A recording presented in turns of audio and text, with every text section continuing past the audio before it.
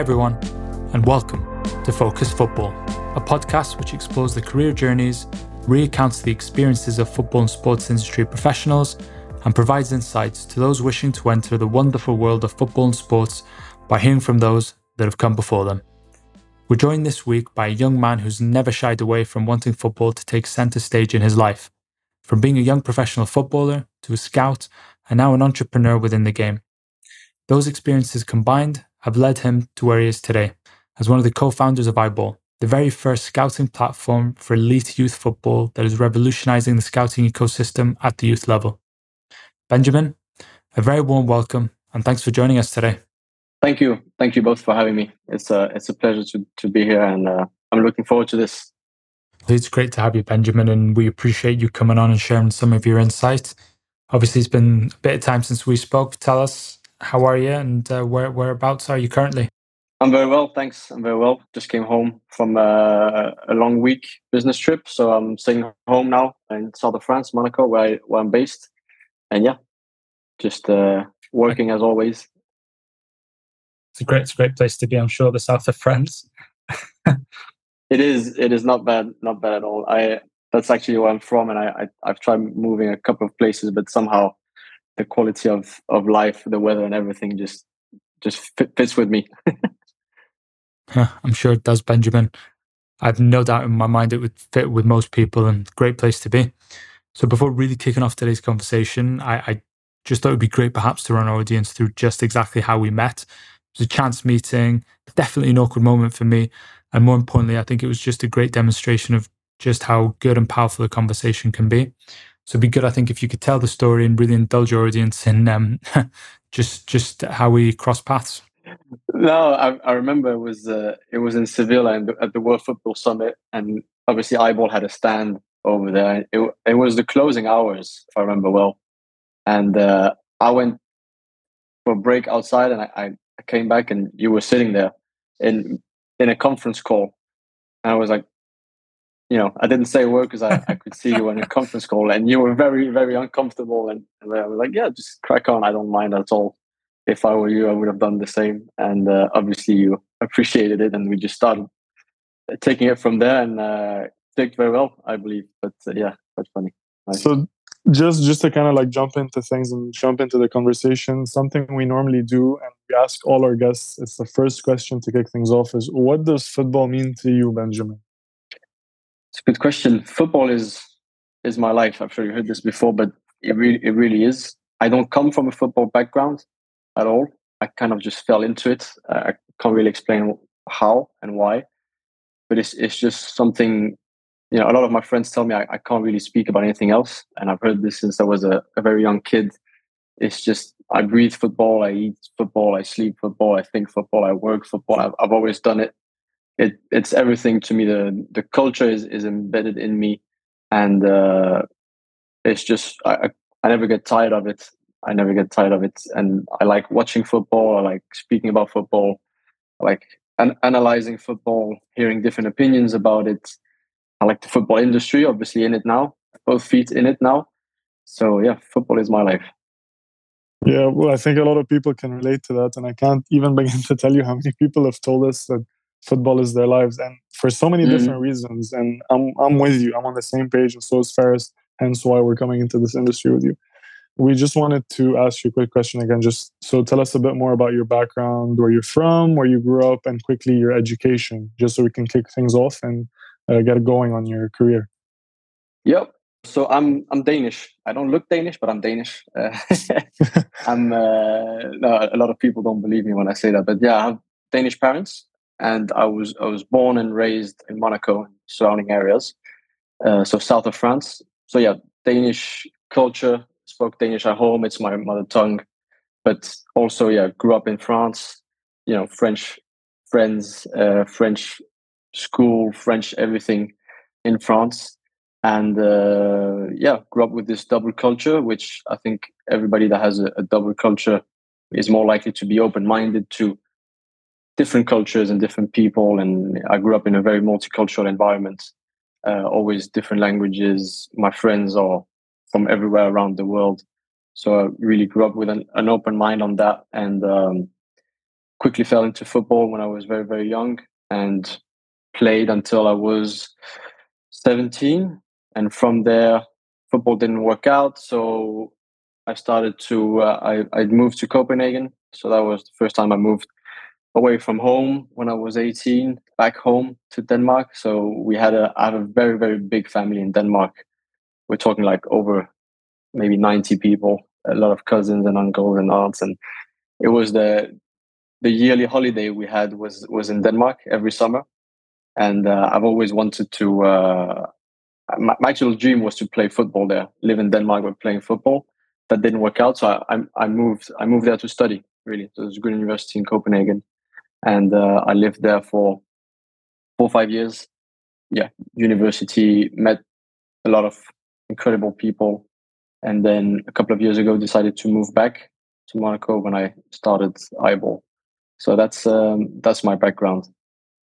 Taking a step back, Benjamin, like where did that kind of love and passion for the game really come from? Because you sort of mentioned there not coming from really a football family, right? And then growing up in a multicultural sort of environment, was that what sort of brought it to life for you, or what was it really?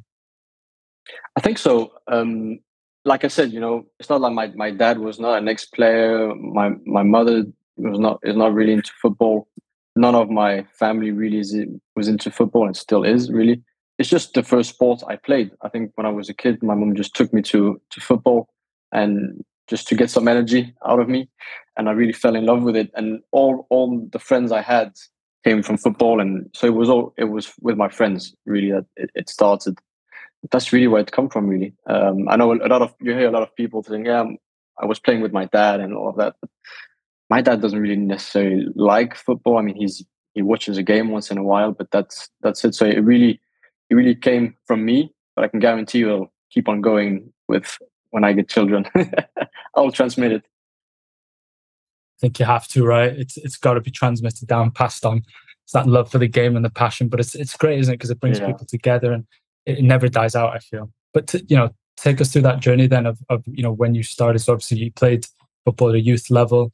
How did that then carry you forward into playing at a high standard? If I'm not mistaken, Ben, I think you and I have spoken about it, but you obviously played for Monaco. Take us through how all that started for you. So it's not like Monaco scouted me, because that was my first club actually. So like in the really young age groups, you could just go up and sign up, and then they have like open days, and if you're good enough, they keep you.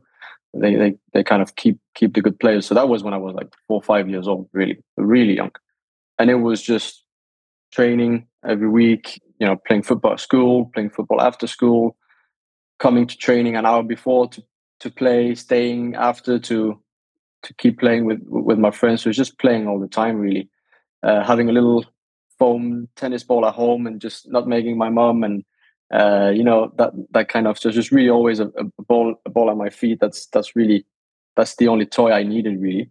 And then it just carried on. And as I grew up, I was never ever the best player. Like, I was a country mile away from the best players.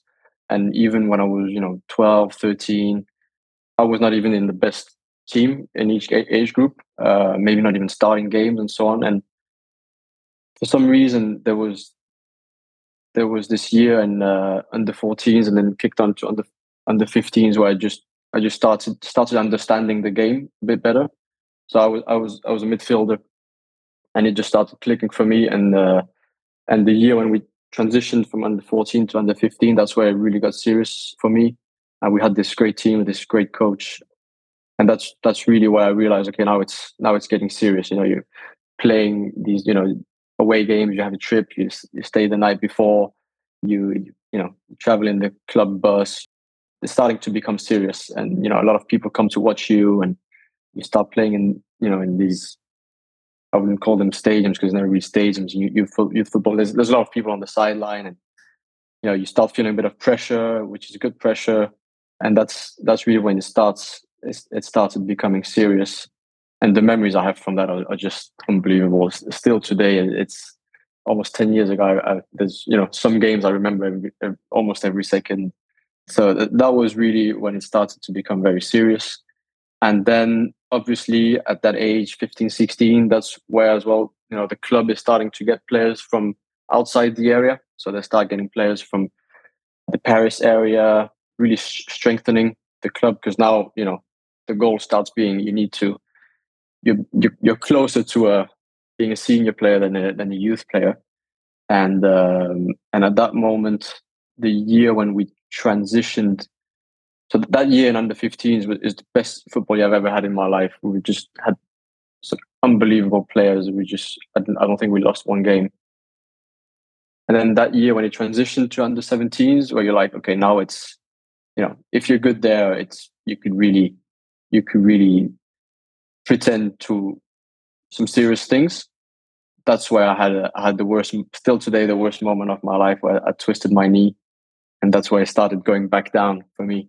So, like I said, I was never the talented kid that every parent and every coach was speaking about, but I was always, especially later, I was always in and around. And when I twisted that knee, so that was a friendly game, funny enough, in the summer, a preseason game in the summer, and it was the first friendly game, and just a really bad tackle. And I remember, when it happened, I was in a really good shape. I'd come back home from probably one of the best preseasons you could have, and that was really, in my mind, it was never a doubt when I was a kid that I always wanted to be a football player. But now I felt like I had put everything, like I did everything in my power to actually go on and have a cracking season. And the first game, I did my ACL, meniscus, and lateral ligament in the knee, and that was the beginning of the end, really. So it's difficult to say at that age that you would have gone and made it, but that was the beginning of the end. And I remember persuading myself that it was nothing and it was just a little crack, and I just had to go home and put some ice. And when we went to the doc, to the doctor, to the meds, they were like, "Yeah, you're not going to be playing football again anytime soon." So that's a bit in a nutshell my football career, if you can call it that. No, it is definitely a career. You're playing at probably the highest level, some of the highest level in Europe. Yes. And so that's a bit crazy. I can only imagine the players you might have played against that we might know now of. I'm sure we'll talk about that a bit more later. But so I have obviously a relative that's going through something similar. I've interviewed a couple of people who might be in similar shoes as you have. And it's crazy, some of the stories or some of the takeaways you can have. And we just wanted to share with you, at playing at that level, at that age, I feel like you learn a lot very quickly. So what were the biggest positives and challenges of you being a young professional? What can you share with us which made you grow as a person and which you carried on with you till today? So I was never in a professional contract, but it was a professional environment, you could call it. I mean, so your question was regarding the challenges and positives. Yeah, no, it's fine. So it's just about the challenges and the positives of you going through that environment, being a young professional player in that environment. Yeah. That is, at the end of the day, like you said, you're taking the team bus, you're playing against other teams, you're coming into the season. Mm-hmm. You were still there. So again, challenges, positives. What comes to mind? Let's start with the positives. The positives for me is a lot the human side. Like I still have friends that I played football with, very close friends. I think everybody who's played football and being in a team, there's a bond you make with teammates that you can't make with anybody else around in your life. And it's because you take the bus, you're in the dressing room together, you're in the fucking shower together, you sleep together, you do everything together, and it feels like there's something about it. It's difficult to have with people you're not on the team with. Also, the thing I've thought about it is you share so many emotions, right? For me, football is the only thing that can make you go happy, sad, happy, the happiest you've ever been, the saddest you've ever been in a split second. Agreed for sure. When you share the people you share these emotions with, obviously you get a strong bond with. So I would say the human side. It's also, winning is so important for me. Even today that I'm not an athlete, winning is so important. And when you win with other people, it's a special feeling, really. It's a special thing. So yeah, being part of that of a team, coming back to that, was for sure one of the positives. being able to do what you love for sure is another positive, and being able to do it at a decent level, not just for fun, but believing that you can actually do something in that space, because football is so tough.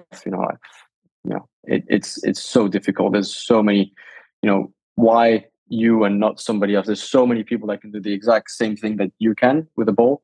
So why would it be you? There's so many candidates, and the challenges is for sure physically it can be tiring, but also mentally. Like everybody around you is telling you that it's 1 in a million that make it, and even though it's your dream and you might believe in it, everybody around you, it might be even your family, people that are very close to you, trying to persuade you, and probably because they love you and they want the best for you, but still it's not nice to hear that it's not going to happen, and you should have a plan B, and all of that, all of the stuff that nobody wants to hear when that's your dream. So I think that's a big challenge, being able to, if you have a goal, just go for it and really keep believing in it. I would not say that traveling and not being able to party and no girls and no alcohol was a challenge, because for me that was never a challenge. That was not even something I was thinking about. So I think at that age the sacrifices are not as big. I think if when you become 19, 20, 21 and all your friends are out there partying and having fun, etc., I think that can become a challenge. I think a huge challenge. But for me, it wasn't really, even though I had to say no to, birthdays and parties and family reunions, because you got to, be up at 5 a.m. the day after. You need 8-9 hours of sleep. So, to answer your questions, that's it. Yeah, no, it's obviously a lot of sacrifices at such a young age, and there are so many different takeaways you can take from being in that environment at a young age, and the challenges and the stories you can probably share with us. In terms, I think when you love it, it's easy. It's not a sacrifice. Yeah. I think it's a sacrifice when it's when you love that, it's not a sacrifice. I mean, that's completely fair. Love it. Yeah, completely fair. And just to touch on that, actually, like my brother actually is going through somewhat of a similar period into his career in football through the American route in MLS, and he says the same thing. He talks about how, because of how much he loves it and how badly he wants it, it's easy for him not to do these things. He doesn't feel the need to go out and do the things you had listed, right? Because of that love. And I can tell from the smile on your face that you know what that feeling is like. But it's something amazing to hear. And honestly, I hats off to you for going through that environment. I know not a lot of people might have been able to, or it could have been the downfall of different players or people in that journey. But I think the most, I think it's different. Yeah, go ahead. I think it's different for different types of people, right? So I played with guys. I feel like the guys that are the most talented, where it's the easiest for them to play, they might face them challenges because they go out to party or not, they're still going to be performing on the pitch. So that's for them, that might be the challenge. Whereas for normal players, you got to be really, you got to put all the odds on your side. Yeah, on your side, yeah. So for me, that's it. And also, I also played with guys that come from a much tougher background than I do, and there you might have other challenges that are outside of football, where whether you're gonna start or not in the weekend is not your biggest life problem. That might be another big challenge, which I was fortunate not to have. No, yeah, it builds different. Again, people's backgrounds build their characters in different ways. In terms of you being finishing up in that environment, so you got that injury. What was coming to mind, and what did you think to yourself? Am I going to get healthy and go back to playing football, or this might be the end, and I need to come into a reality check of doing something else? So, what was your process of thought at that time? So the second part came later, but for sure, when I got injured, I mean, it was tough, because you're like, I mean, I got my fingertips on what I've always dreamt about. I can see some light at the end of the tunnel, and then it's just everything falls down. And in football, the train doesn't stop, right? It keeps blasting. So nobody's waiting for you. And if you're not, like I was always saying, if you're not the most talented player, nobody's going to wait for you. You won't be as missed as probably the best. If you're a generational talent, you won't be as missed, right? So for me, that was, it was a very difficult moment. My mind was always, I'm gonna, do my rehab and come back, and I'm gonna use my time to think about things and try to make a plan for when I come back. And my operation went really bad, so I had some complications after that, and even after all the rehab and the knee being solid, every time I started again, I got other types of injuries. So it actually went, almost a year without playing, which is a lot at that age. It's a long period of time. And when I came back, I had this friend. It was a woman. You call her my kind of agent, who had a couple of trials ready for me at other clubs, because the Monaco adventure was done at that point. They didn't want to keep me. And as I was preparing for them trials, and there was a trial for me in a couple of clubs in France, also one abroad.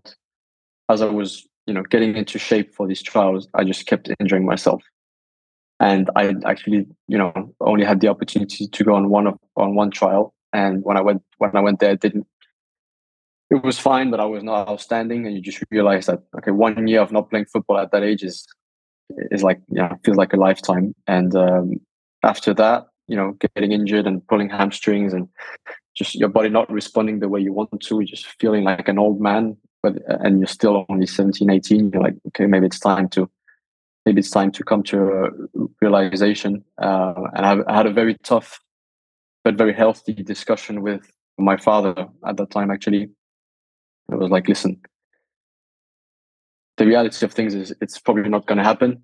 You still need to do something with your life. And I've never been brilliant. I was brilliant at school when I was very young, but then as I grew up, I hated every second of it. I really hated every second of it, and I just managed to do the bare minimum, and focus on football. But I was the kind of guy who just came to school with my tracksuit and my football things ready to go to training. That was the only thing I had in my mind. And I had this discussion with my father where it was like, okay, maybe it's time to switch the focus and study. That's how it is for parents. That's the way out. You need to study. That's the old school way out, and the most common one. And I put my mind to it. I passed my exam, and then I decided to go and study in Copenhagen and get out of this football environment a little bit. And then I had a little break actually from football. Did you find that to be a really healthy sort of step to take then, Benjamin? Because obviously, it takes you away from football to do something completely different. And obviously, I'm sure you had your support system. Obviously having a conversation like that with your dad was difficult. I'm sure then being that support system that yourself, and I'm sure everyone needs, right? But just stepping out of that environment, was that helpful for you?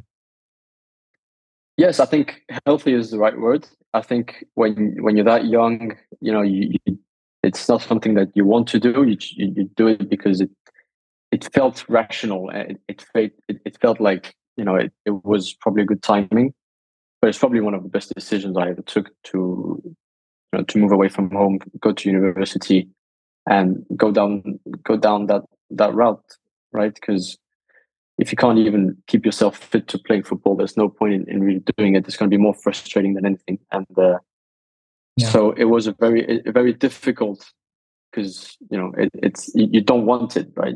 You're accepting things that you don't really. That's not your dream. You're going away from the dream. But you got to come to reality. And for me, if you've tried as hard as you could doing something, if it doesn't work out, it doesn't work out. So there was my plan B. Yeah, I think that's to be applauded, really, isn't it? You gave it your all, and then it just comes a point where you have to move on, right? But on that point of then moving on and moving to Copenhagen, what did you study at university, Benjamin, and what came after uni then with whatever degree you picked up? I decided to go for it was more or less the only degree I could apply to with my grades. It was called, but it was good. It was called, it was very good actually. It was called Business, Language, and Culture. And with that degree, you had to choose you had like, I don't know how many hours a week of language culture, and you could choose between Spanish, German, I think Chinese, and French. So like, okay, that's an easy choice. The less work, the better for me at that time. So I picked the French thing, and the plan was to do a master's degree. And after the first 2 years, I was about to stop because, again, school and me were not made for each other. Really, I was not enjoying it. I only enjoyed it because I met some incredible people. Two of my best friends. One of them today, my business partner. So that was really the only reason I kept on doing it, and because I had to do something with my life. But yeah, after the first 2 years, I was really struggling. But I put my mind to just when you start something, you finish it, and I finished it. But I stopped after the bachelor, so I didn't go on to do a masters. And after that, I was like, okay, well, I need to work. I need to do something. I don't have the best degree. I don't have the best CV. So I remember sitting down with two of my friends. They're called Emil and Arthur. And I was saying, guys, what am I good at? I asked them the questions like, you from the outside, what am I like? What can I speak about? What am I good at? And in a split second, they said, football. You're good at football. That's what you know. When we have discussions that are non-football, the only examples I can come up with are football related. When I speak, when something comes out of it's always that. So they're like, there's a lot of you should find a job within football. That's what you do. And through a friend, I found something, which was the kickstart of my career in football, not as a player. So behind the scenes, you could say. Do you know what I love about that is that you actually went to, I suppose, you're in a circle, and because I think we all have our own little trusted group of people that we really go to for advice, and we really like to pick their brains. But you ask them the question of what they thought from an outsider's perspective of what are you actually good at, and I think that resonates with me so much, and I think it's something maybe we could all afford to do sometimes. Because sometimes you think you're good at something, you may not be, but people may actually point out something to you that you don't necessarily think you're good at. So I think that's actually a really interesting point. But it's just great that it led you back. Yeah, no, my thing. I tried a lot of small jobs when I was younger.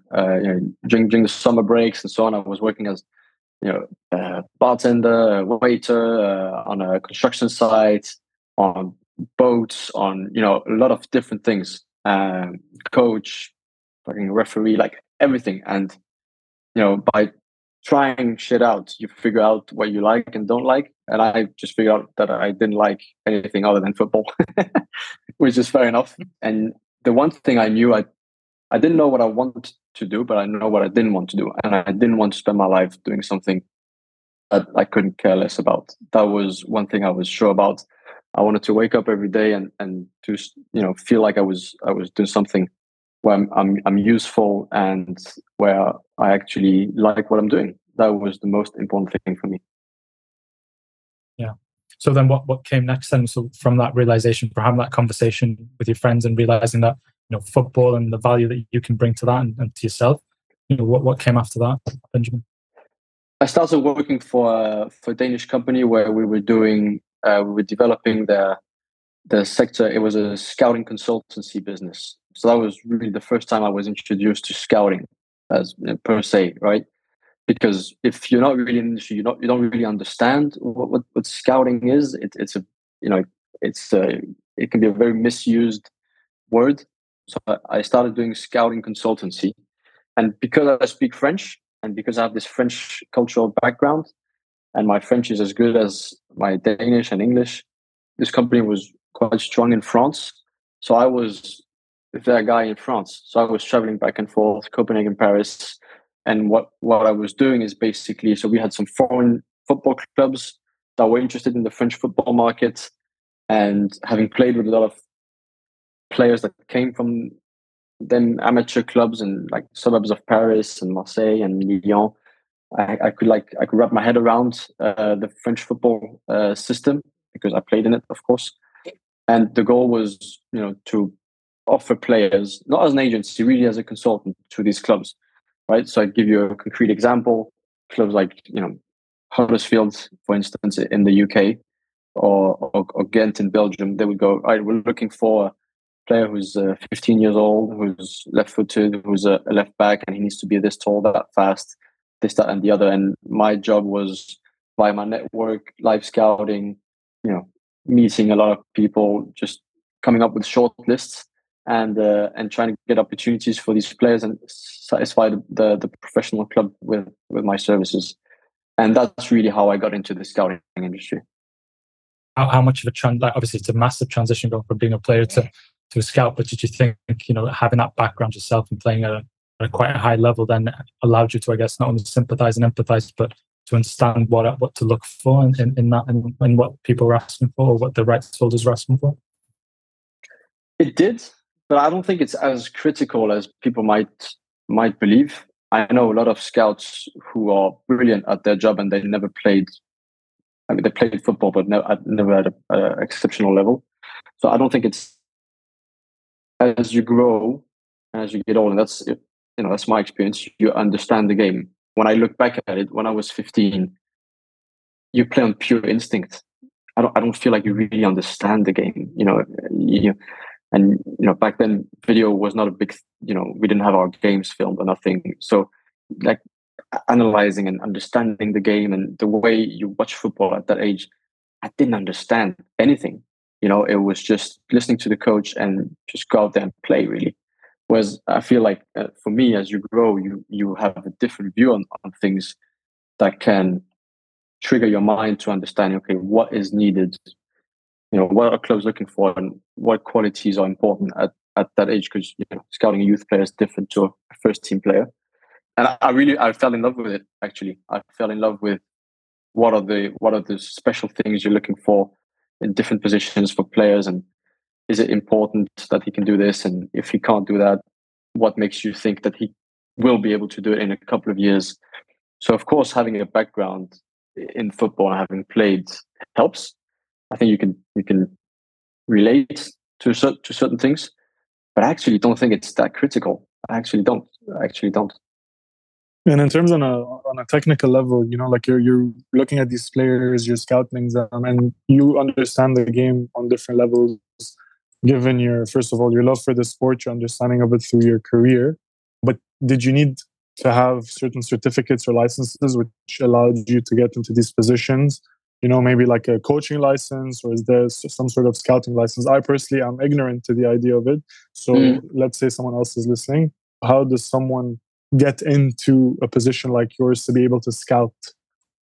It exists. You can get licenses and like diplomas, degrees, but I'm a auto-proclaimed, you could call it, if that's a word, scout. It just came from one day to the other, and it's not a requirement. I think also when clubs hire people as scouts, like you don't need. It's not like when you're a coach where you need your badges and your licenses and your diplomas. It's not scout is not required. You have schools that give you certain types of teaching on the job and what to look out for, etc. But I don't have anything. It's just pure understanding and learning by doing.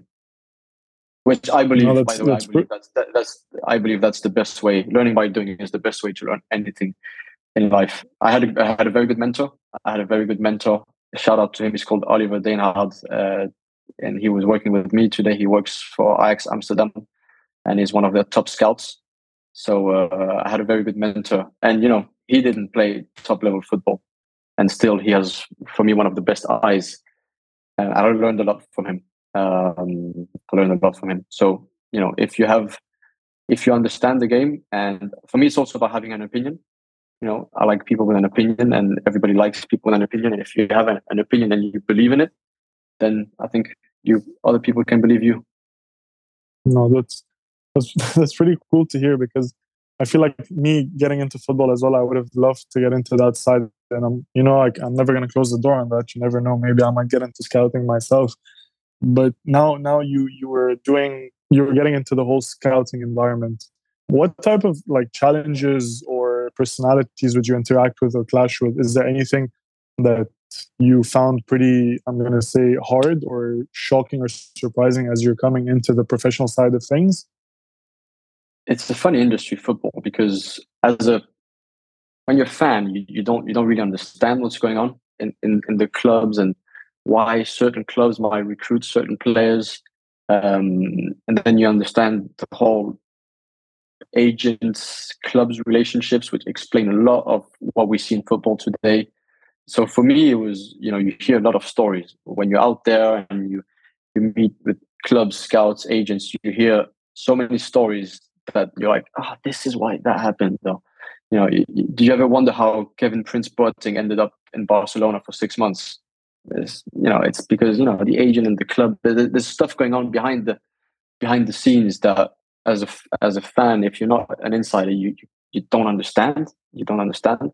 So what I realized is youth football scouting for me still is a very outdated industry. If you compare it, if you put it in perspective to how much money and how much following there is around the sport, it's a very outdated industry. And my mind I was always looking at issues and the way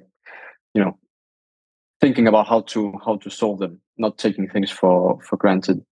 But yeah, you do hear a lot of stories, and it's not as smooth and as transparent as a world as we'd love to think. But I guess a lot of other industries are like that as well. I feel like you just steered the conversation perfectly into perhaps how you guys started Eyeball. Yes. Can you take us through that then? Because that was just such a good transition. Yeah, the transition is perfect, actually. When I was a kid, I grew up in an environment where I never missed anything. My parents were brilliant with me. I would, always had food, always had everything I wanted and needed. But we're not filthy rich, even though, say people here in Monaco, they tend to think, his parents are rich. And that was not the case at all. And, you walk around, if you've ever been to Monaco, you walk around the harbor and the beach and you see all these cars and you see all these yachts, you see the Formula One, you see, it's just, it's it smells like money everywhere. We were not quite there, like my family. And that for me developed a hunger for, Jesus, I want that car as well. And you're walking by the harbor and you see that guy on his yacht, like, I want that as well, I want me a yacht too. And, and you see, fucking helicopters and you're like, okay, that looks nice. I want a piece of that as well. But right now I can't have it. And my friends, my football friends didn't have it as well. But I just felt like I had a different perspective when I was seeing these things. It was like, I want to get there. But at that time I didn't realize how. And as I grew older, and I must say, as I met today my best friend and business partner, Emil, it just developed this hunger and it was just bubbling inside me. And, I just wanted to develop this entrepreneurial spirit where just having ideas all the time, not executing them, but just all the time when you see a problem, having the idea how to solve it. Oh, you could do this. Oh, this guy, he should do that, right? Why doesn't he do this? And in 2018, I watched a documentary on Netflix, and I recommend everybody to go and watch it. It's called Defiant Ones with Jimmy Iovine and Dr. Dre. And that changed my life forever. That changed my life where I was like, fuck, these guys, they're just doing it. It's a different industry than me. Like, they are just taking action and doing it, and they don't care about any fucking rules. They're just doing it. And when I was working in football and seeing all these scouts traveling back and forth, all these agents pitching players and clubs taking them without seeing them, and clubs spending, thousands and thousands of euros on players they were unsure about, but it was just panic mode. So you just do it. Shady deals happening, clubs story of clubs traveling to go and watch one player, like traveling from the UK to France to watch one player, and he ends up not playing because he's injured. And you just wasted a whole weekend and X amount of money.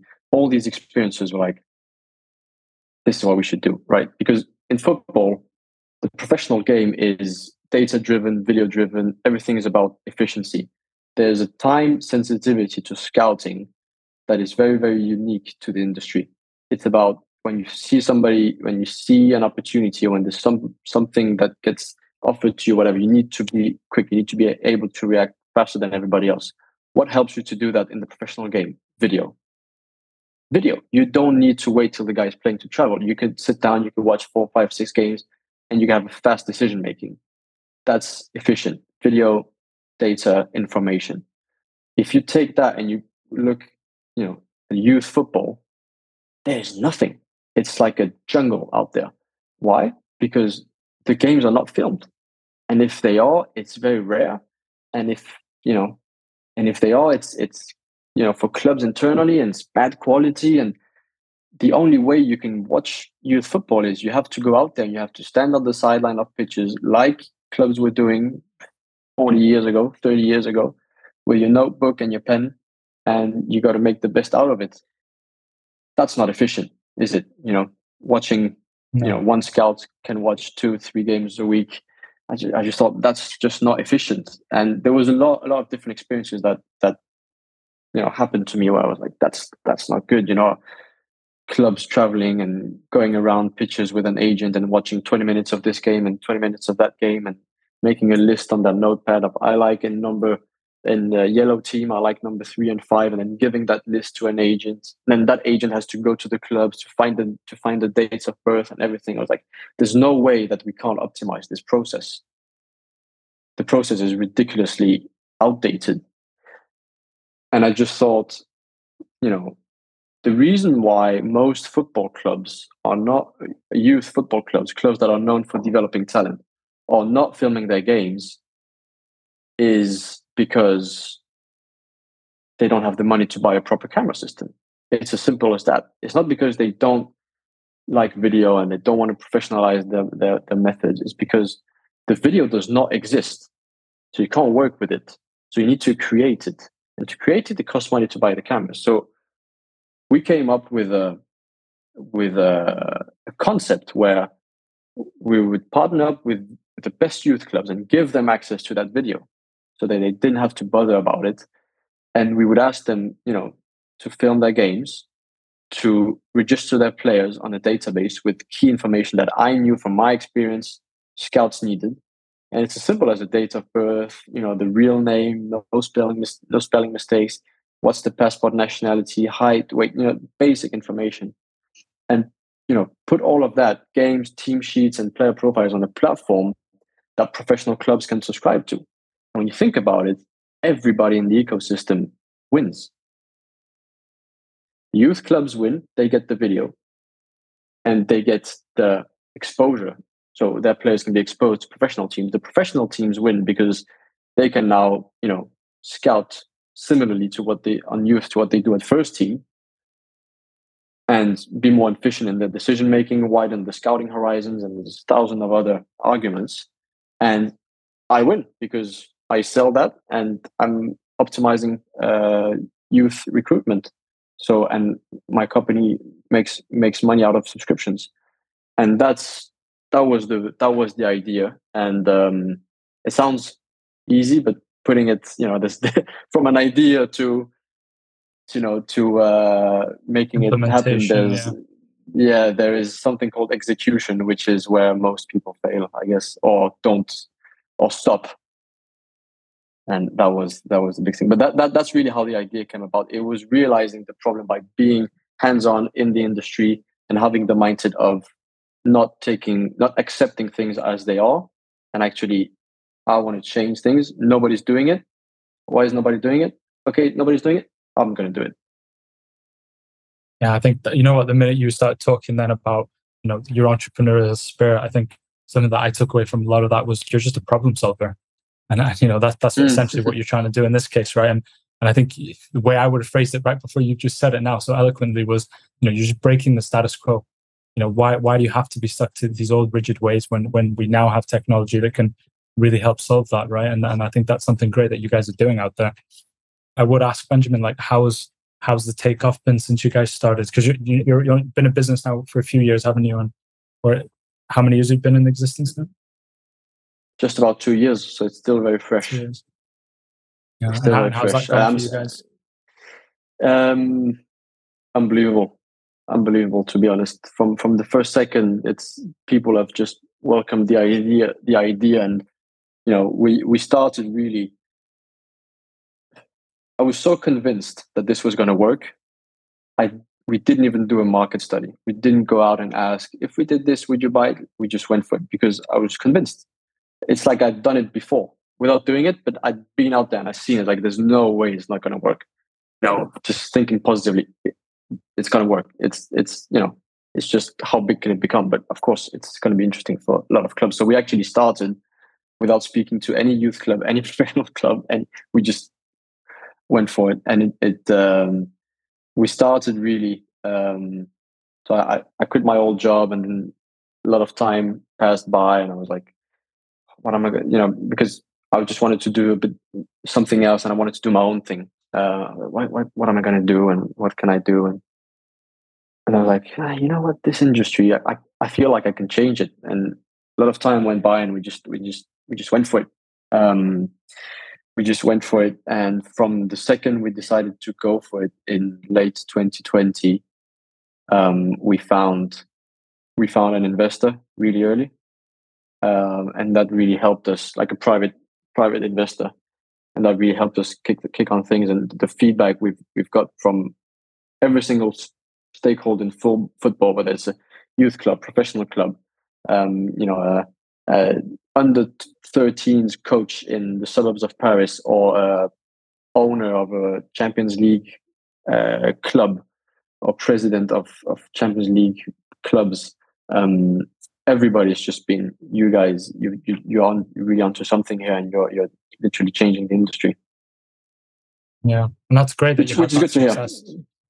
Yeah, I think having that positive sentiment come in, and from the market, but then also when you're finding investment easily, I think that says something. It says that you're on the right track, and you actually have a very much a viable product that's willing, that's going to take you guys far. I'm curious though, just on that note of investment and managing investors, I think it's one thing, maybe perhaps in another industry, but just how difficult was it within, I suppose, the sports tech space and within the world of football to actually find an investor that was willing to invest in the business, Benjamin? I don't want to sound arrogant, but it's the easiest thing I ever tried to do in my life. and the reason for that is when it's something you believe in so much, when you don't count the phone calls, you don't count the hours, it doesn't feel like work getting there, and that person was not, I'll respect his privacy because that's his wish, but he didn't, he was not the first guy we spoke to, but it was not he was not like number 100 either. But I remember Emil, so my partner and myself, just from the second we realized, okay, to put this into existence, we're going to need money, because we need to buy stuff up front and to create a platform, and there's lots of investments up front. We're going to need money up front to make this happen. And I think from the second we put this in our mind, we stopped everything, and the only thing we were doing from 8 a.m. till 10 p.m. was calling people from our network, from just anything we can find on the internet, and pitching the idea. So I can see us in that little apartment where I was living, in the kitchen, just flying around phone calls. And I think not even a week went by, and we found that person. And when we had him, and when the person who introduced us put us in contact with him and scheduled the call, like the presentation, the Zoom call, we're like, okay, this is our shot. One shot on target, one goal. That was our philosophy. One shot, it's on target, we score, it's a goal. And we prepared, I remember, so we had like a 24-hour notice. We prepared for that call like it was a World Cup final. It was, you say this, you say that, I say this, you say that, and when I finish that sentence, you kick on with this. And we prepared, and it was clockwork, and we knew we had and I think it was like 40 minutes to present a whole new concept for somebody who's not a football guy. So you need to start from zero, right, from scratch. And I remember that call like it was yesterday. It was we pitched it to him, and after 40 minutes, he didn't say a word. He was like, "Very good. We speak again tomorrow." And there we knew. And the second day, it was the first thing we started with was, all right, terms. What how are we going to do this? So it was, it was not difficult. But when you prepare yourself, you just go for it. Just go for it. Easy. I think that part of silence where he just said, "Okay, we'll speak tomorrow," I think that would have worried most people, but you seem to have been so assured in that you'd get a call back and get that funding. Benjamin, it's quite incredible to hear. We killed him. There was no way. There was no way he was not going to do it. And we always said, our concept is so good. And if we get anybody in a room with us who has money, he's dead. You're dead. Because we believe in ourselves, in the way we present things. We're so confident about it. When you believe, I'm repeating myself, but when you believe in something that much, the way you speak and the intonation you put into things, just people can feel it. They're not just listening. They're feeling what you say. And even if it was an industry that he didn't know about, we presented it so well that we killed him.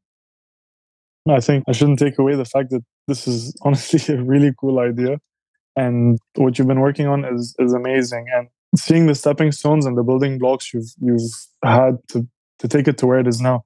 But can you just give us the context of like what Eyeball looks like now? Where are you guys at now as a company, even though it's only been 2 years? Where you guys think you stand?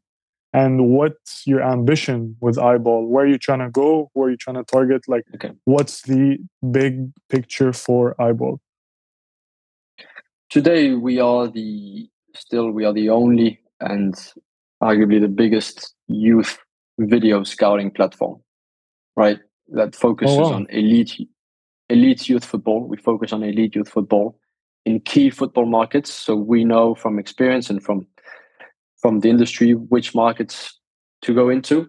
And we're very proud to say we have a lot of professional football clubs that are our clients. And we're very, very proud of that. I still remember the first one. That was a big moment. When you prove your concept, right? Somebody wants to buy what you've been working on for so many hours. Our goals are to become the biggest video scouting platform in the world, still focused on youth football, because we believe that football is getting younger and younger, right? You're seeing it yourselves.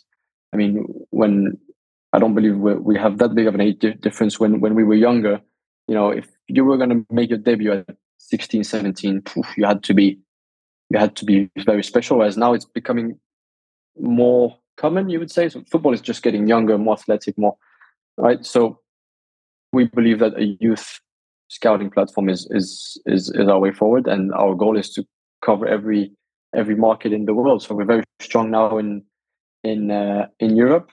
There's still a way to go. We're very strong in West Africa as well, and we've got goals of being present in South America as well, and in every also developing country that are trying, Middle East and that are trying to develop football. We know we can play a big part in that. So we're really trying to democratize video and access to information across the ecosystem for everybody. Hopefully you do as well, Benjamin, because it is honestly a great idea, and your ambitions clearly, are for all to see, and I think you'll go very far. I am just curious to know as well, talking maybe to your entrepreneurial spirit a little bit, but I guess as an entrepreneur, but do you have any advice for any other aspiring entrepreneurs, especially within football and within the SaaS realm as well? Is there any words of advice or pieces of information that you'd offer them from your own journey? Because I know I've come across quite a few people that have lots of ideas and even want to move into that space. And I think just hearing from somewhere that's doing it at the moment is critical and it's helpful. Just do it. I mean, if you believe there's a need for it, and you've experienced it, or you've seen somebody who who's been in that position, and or you can see that it can be quite, like, can benefit different people, a lot of people. Execution is the most difficult thing, right? So it's not as easy as it sounds, but just, my mindset was always, what's the worst thing that can happen? What's the worst thing that can happen? True. Fails. Yeah. And then what? Well, then you go back out and you try and find a job and you give it another shot when you get another idea.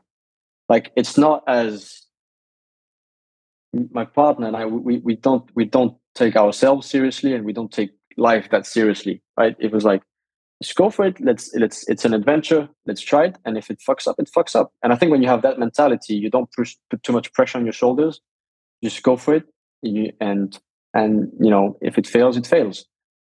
But the feeling of regret is, I think, a much worse feeling than the feeling of not trying. And that's always what I was, my mindset behind everything.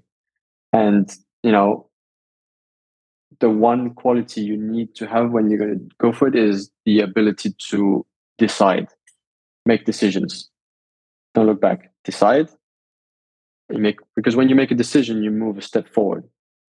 And when you take that step forward, then you have another decision to make. And maybe that decision is going to be to, readjust the decision you made before, right? But I see too many people out there that are not deciding, and it takes weeks or months to decide, and you overthink it and you rediscuss it, and for me, it's just excuses and fear of the fear of deciding, right? Of taking a decision. Okay, we go, right? And that's where we've been, I think, very good, and still are very good. You get an idea, talk about it, go. And and then you realize maybe somewhere, okay, it was not that good enough an idea. You can readjust. But the ability to make decisions is for me it's a very important quality to have, and you can train it, right? Like, in the beginning, it could be scary, like, oh, are we going to do this? And I'm going to quit my job, and we're going to do this, and what if? But just go for it. What's the worst thing that can happen? If we always thought that if it doesn't work out, then we would have learned something, right? You learn something, and I feel them 2 years of entrepreneurship are worth any college education. And that's the best education you can give yourself, because you're actually hands-on in it, and it's real life. It's not a mock exam, or it's not when you do at university, you do these experiences of pretending you're founding it, and you're actually doing it, and you're speaking with people. And for me, I think the earliest, if you have that in you somewhere in here, and some people don't have it, I think it's completely fair, and I totally understand it. But if you have it in you, you just, as quickly as possible in your life, just dive into it. Whether it's starting a lemon juice shop outside your house when you're 8 years old, or trying to build $1 billion business when you're 18, and that for me is a good thing about just try as early as possible.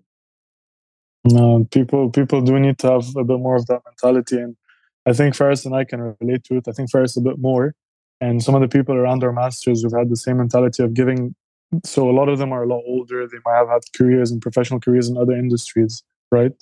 So what would be interesting is that they took that leap into coming into football. A lot of them quit their jobs. A lot of it just went and just did it, And I think me and Faris, coming maybe from our part of the world, when we might have a certain trajectory given to us by our culture, we are, I'd like to say, going in a different direction to what our part of the world, or at least the people I surround myself with, might not necessarily be going into.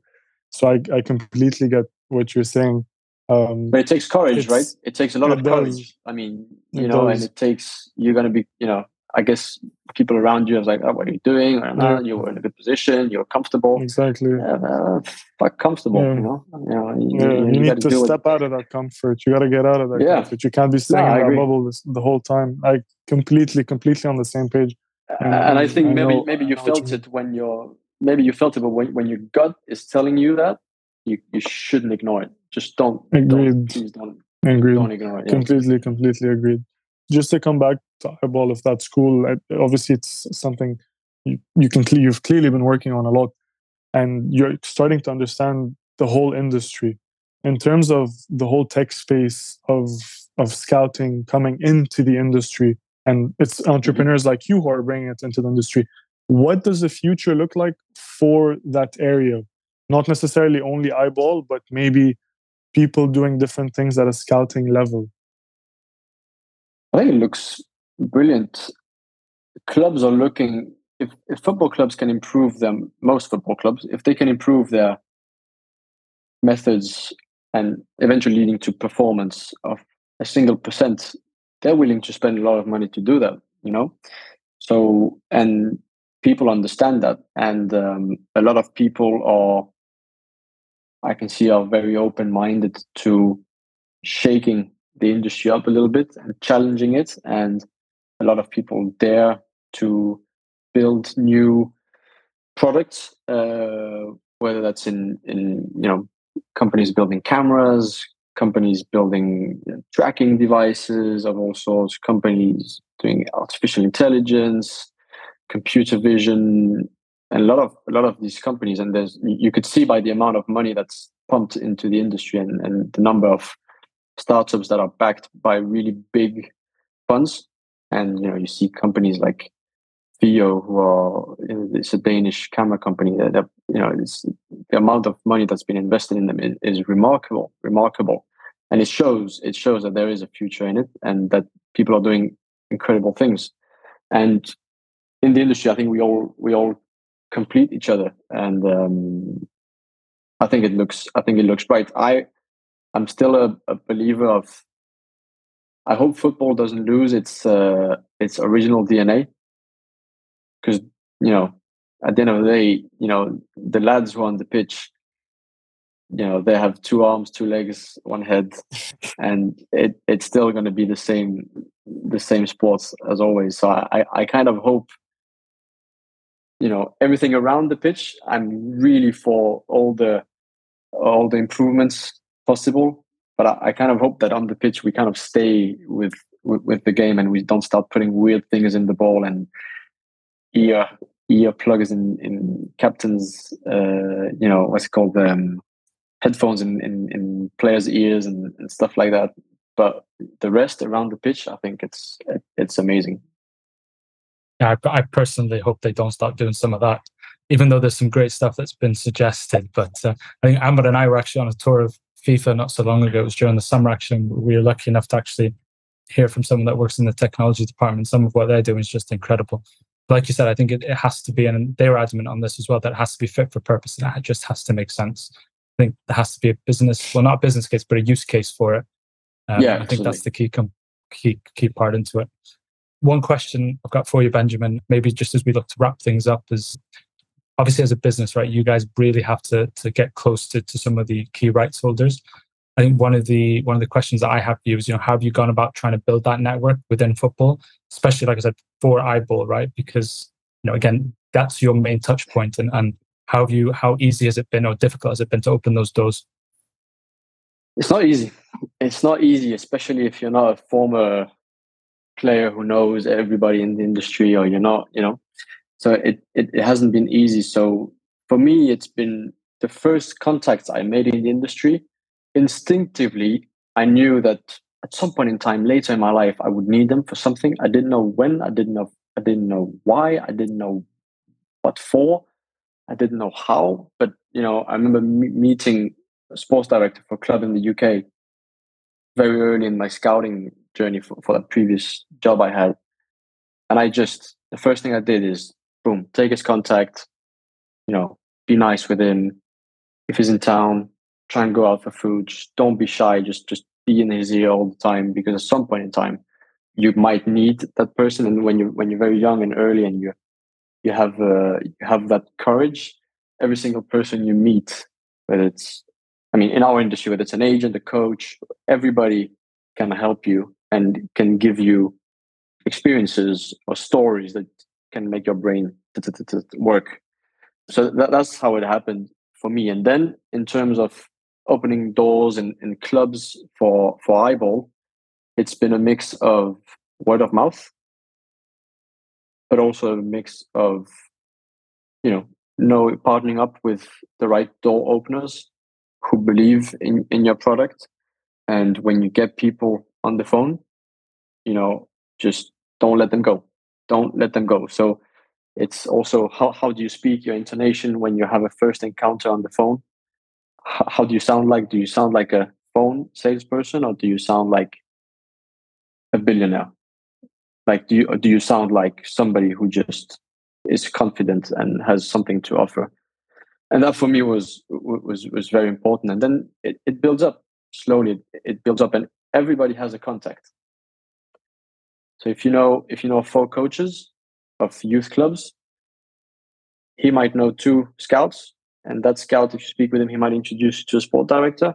He might know 3 agents who know 10 clubs each, and he might know. So it adds up. But it's building a network is a lot of work, and a network has to be entertained and kept up to date. So for me, it's I've got a rule of always picking up the phone, whether it's a number I don't know, whether it's 6 a.m. or midnight. I always pick up the phone, and that's these small rules. Just don't say no to an event or dinner because you never know who you might meet. I mean, I remember meeting an ex-player called Martin Dahlin, Swedish international, who I met him randomly on a night out. I didn't want to go out. I still went, and I met him, and he's been helping us get into clubs ever since. That kind of thing. You never know who you can meet, and you never know who you meet, what it can take you to. So it's and once you get a hold of somebody, eventually what you offer them, and has to be of quality. It's like if you're a football agent, you might be the nicest guy ever. If the players you have are bad and not performing, then you might have all the contacts in the world. Nobody's going to answer the phone because what you provide is not of quality. So if what you provide is quality and you are a nice person to speak to, then I believe it's, you can do it. Yeah, I think one key thing, and I think will come across to most people, is building out a network and actually maintaining one. It takes work, doesn't it? Really, and it shouldn't be taken lightly. And it is important. I think one thing that you said, and one of our previous guests actually touched on the exact same point about how, and he actually quoted Bill Gates, similar to how you have in I think it was his book that's probably going to say this horribly wrong, but I think his book was titled "Avoiding a Climate Disaster." But he just said, to the power of, if you want to network and you want to meet some people and you really want to be educated and informed, then invite 4 or 5 people that you think are subject matter experts and go out to dinner. It doesn't have to be anything too crazy. Just go out to dinner, and the conversation will naturally flow in such a beautiful manner that by the end of it, you'll have learned a great deal. And the last thing I think, Benjamin, I really picked up from what you said is, phone calls. I think we live in a world today where we're all messaging, and sometimes, just doing something a little bit different by being bold enough to pick up the phone and speak on the phone. Even if you don't know someone, it's a cold call, right? Too many of us, I think, shy away from that nowadays, where I think it makes you stand out from the crowd. I think that's for sure. You need to have a good attitude towards grabbing the phone. That's really important nowadays. And, if people are answering the phone, just, find them and go and speak to them. Because if you believe that what you can offer them is actually will be of interest to them, then if you can't get a hold of them, find them. Yeah. I think this could be a separate sales 101 course with Benjamin right now. I've still got Benjamin, a lot to learn. I'm sure we all do, Benjamin, no matter how experienced we are in this world or how old we are. I think just before we do sign off, I will admit Amr and I had actually been curious to know some of your particular stories from your time and days at Monaco. Amr will do this more justice than I would. Amr? I had mentioned that you had obviously met a lot of different players at so many different qualities, but who were some, or was there a person which might have stood out to you at some point in time? Yeah, I played with a lot of very, very good players. And players, if I tell you the names, you wouldn't even know they exist. But at youth level, they were incredible. We had this striker called Rudy. He was just the best finisher I've ever seen, and very technical players. But I mean, a name that stands out is of course Kylian Mbappe in his spell at Monaco. I remember the first time I encountered him was in a in a friendly match, and I can't recall if it was because he had a pre-signed contract with Monaco. So if he had just come from his former club Bondy, or if he was on a kind of trial or whatever it was. But I remember being pushed. So he was playing against him. I remember being pushed at right back for this game. So I'm originally a number 6, a holding midfielder. I was being pushed at right back. I didn't know who he was, but I heard about a good player coming, and that was probably it was one of the first time I played right back, and that was probably the worst experiences I've ever had on a football pitch. The pace, the technique, and and it was like a mini Cristiano Ronaldo running at you, and just pure pace goals, and you were just like, okay, wow. And then eight months later, he was in the first team. So that's what you call generational talent, and all the lads who played in that game with me will remember my head twisting and turning. How old were you at the time, Benjamin? 15. Oh wow! Yeah. 15. So that speaks just how quickly he broke. He was 15 as well. 98, both of us. I remember we had these CR7 boots. Total fanboy. It was just and just like that. He's up with the under-19s first team, and 8 months later, you go to watch the first team game, and he's comes off the bench and scores. You're like, okay, fuck, this could be serious. But I would say, Benjamin, honestly, it's been insightful. It's been inspiring hearing your journey from an academy player, where you've gone from, I guess, from the highs to the lows, and you've experienced it all, to now an entrepreneur and trying to ride that wave, and I'm sure onto great things as well. I'd just like to take the opportunity to say thank you for coming on, and honestly, it's been great. Thank you, guys. Thanks for having me. Brilliant conversation. I wish all the best to Focus Football. Really brilliant.